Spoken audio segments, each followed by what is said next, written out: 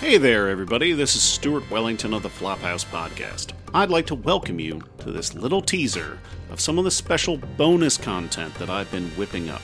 Now, our regular episodes of the show, the three of us watch a bad movie and talk about it. But in these bonus episodes, I have managed to convince Dan, Elliott, and our friend Zhubin to play this role-playing game with me. Now, the setting of this game is kind of a weird noir where gumshoes get mixed up with aliens and ghosts. It's a real hoot, I'd say. Now, if this sounds interesting to you, you can go donate to the show by heading over to MaximumFun.org/donate. And if you're already a donor, thank you very much. But in the meantime, here is a little sample of what we've been working on. If I want to show an idea of what Scales has been up to, do you remember the beginning of Ghostbusters 2 when is it Ray and Winston are performing at a children's birthday party? I think so, yes. Yeah. That's kind of what the level of what Scales has been able to do lately. So you have been hired by a local booze baron and casino owner to find a missing employee of his. Mm-hmm. Hubert Miller has hired the three of you based on a recommendation of his son, Denton Miller. Wait a minute. Is this related to any other Denton from the previous adventure? Yes, it was Denton from the previous adventure. Oh, wow.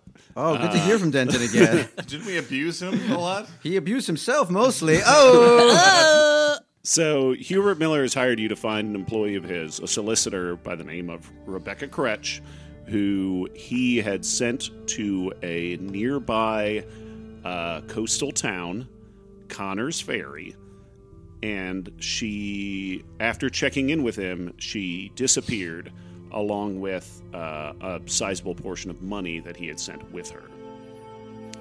And Sorry, you've been hired to... He sent her to do what?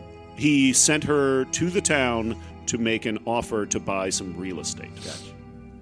Gotcha. And you, in addition to a sizable bonus upon finding information about the whereabouts of Miss Kretsch and the money, he's also offered a pretty nice, like a daily expenses package for the three of you.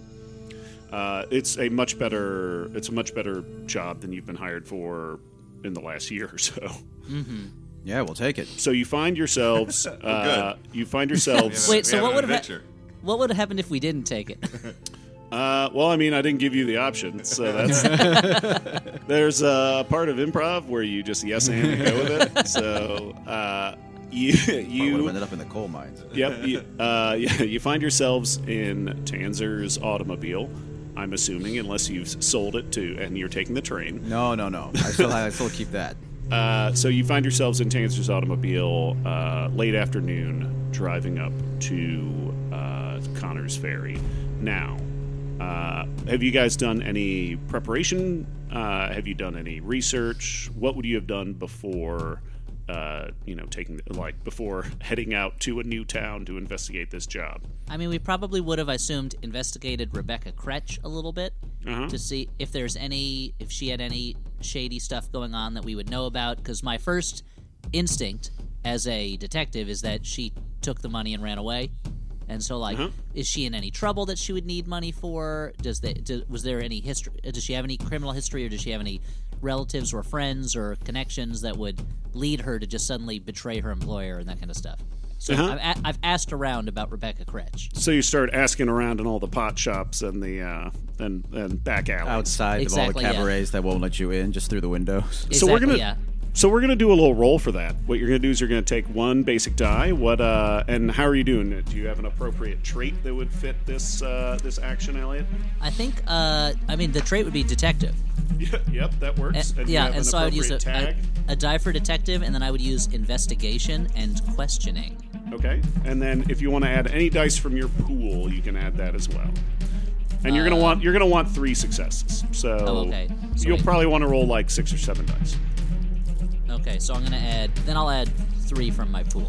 And I'm assuming you're doing this on your own without the help of these 2 guys who are probably doing their own part of investigating, or not.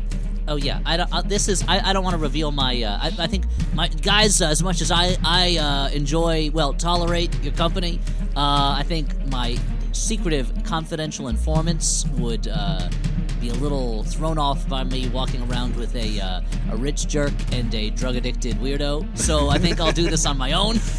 Which one are you? Which one are you, Luke Watcher? I'd like to do these investigations without being interrupted by a beeping dishwasher, so I think I'll just go on my own. Okay, so I'll roll then, right? Yep. And what do I need? How many 4, 5s, and 6s did you roll? I have 2 4s and 1 6. Perfect. That's going to be enough. So you, after asking around, you the name sounded familiar to you. And when after asking around in a couple of back alleys and talking to your favorite lowlife, Dougie, you're reminded that Dougie, you're my favorite of all the lowlifes. You're reminded that Rebecca Kretsch is better known as Bloody Becky, and that she's a mob enforcer in town, and that she, after coming back from the war, has been making a name for herself, breaking legs, most likely in the employ of one Hubert Miller. Oh, now my question is, so coming back from the war, was she a nurse or did she pretend to be a man? This is before women were serving on the front lines. In this world, Elliott, a world with aliens, women are serving on the front lines. Okay, well that's great. You know what? More power to this world. I appreciate it. Yeah.